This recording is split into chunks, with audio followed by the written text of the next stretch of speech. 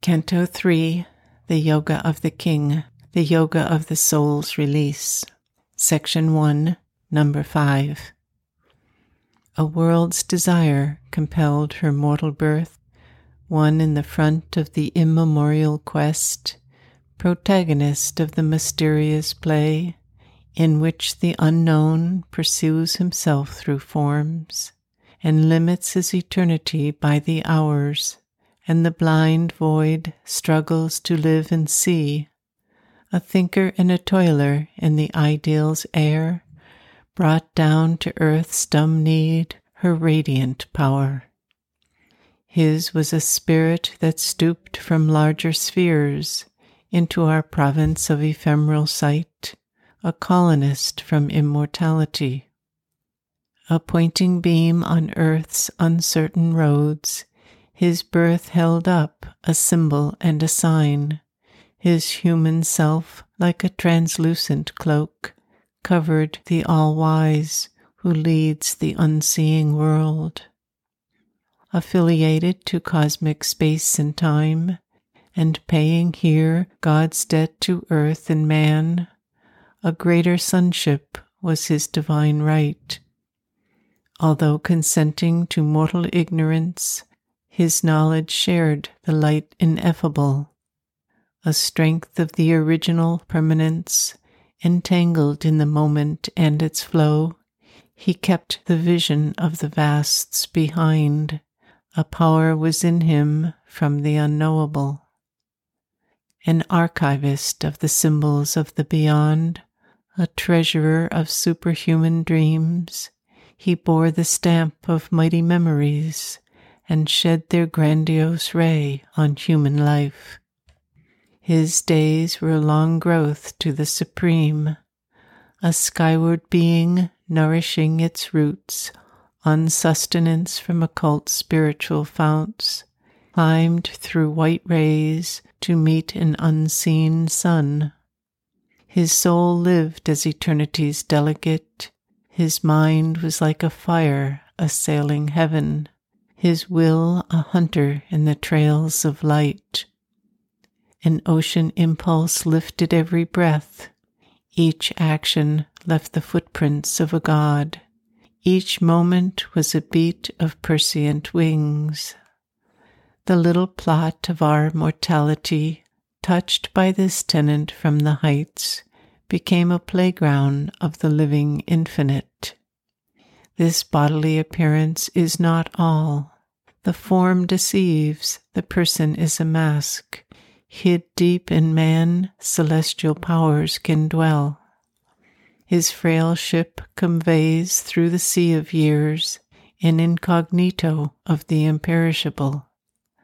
A spirit that is a flame of God abides, a fiery portion of the wonderful, artist of his own beauty and delight, immortal in our mortal poverty. This sculptor of the forms of the infinite, this screened, unrecognized inhabitant, initiate of his own veiled mysteries, hides in a small dumb seed his cosmic thought. In the mute strength of the occult idea, determining predestined shape and act, passenger from life to life, from scale to scale, changing his imaged self from form to form, he regards the icon growing by his gaze, and in the worm foresees the coming God.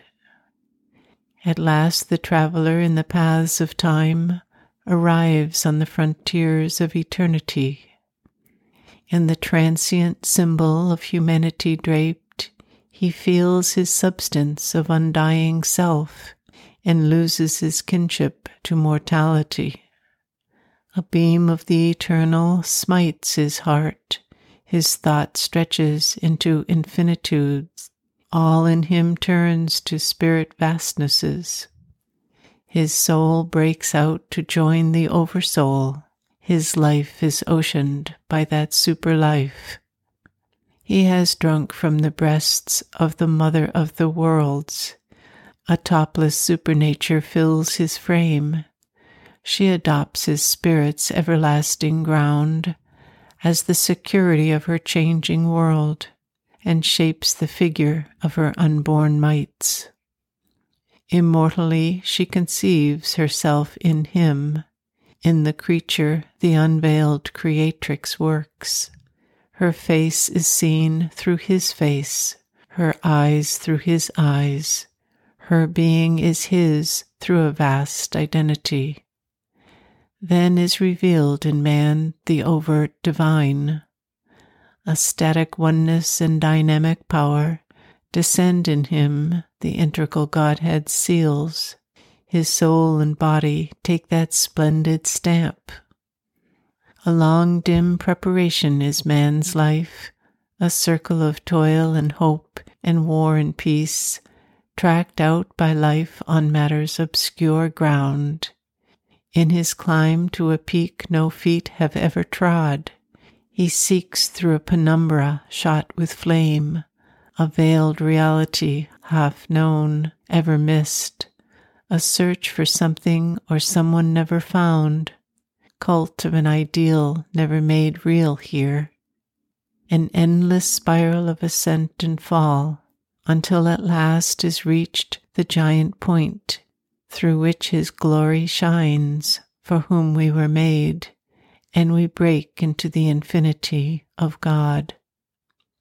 Across our nature's borderline we escape into supernature's arc of living light. This now was witnessed in that Son of Force. In him that high transition laid its base, original and supernal immanence, of which all nature's process is the art.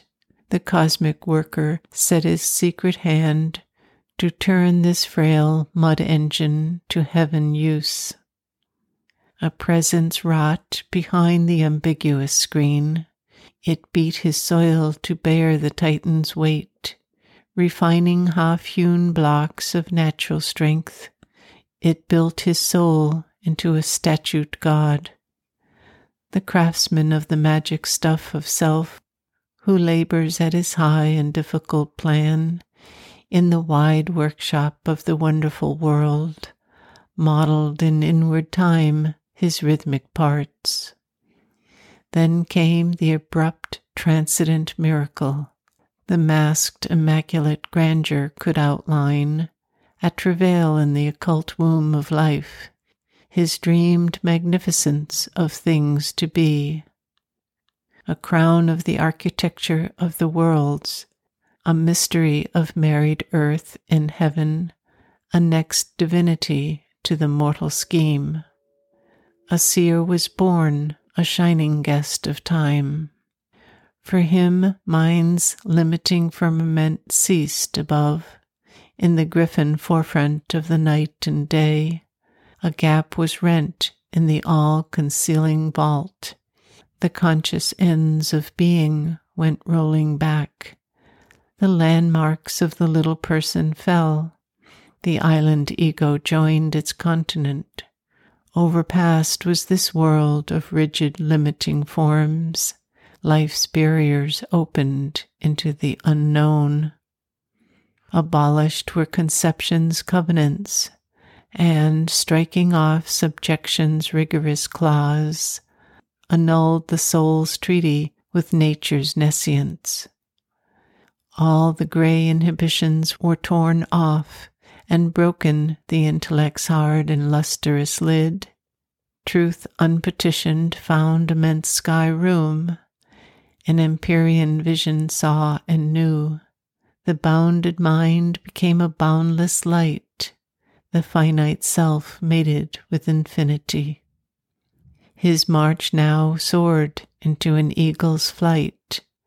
Out of apprenticeship to ignorance, wisdom upraised him to her master craft, and made him an archmason of the soul, a builder of the immortal's secret house, an aspirant to supernal timelessness.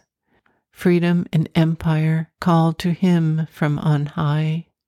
Above mind's twilight and life's star-led night, there gleamed the dawn of a spiritual day.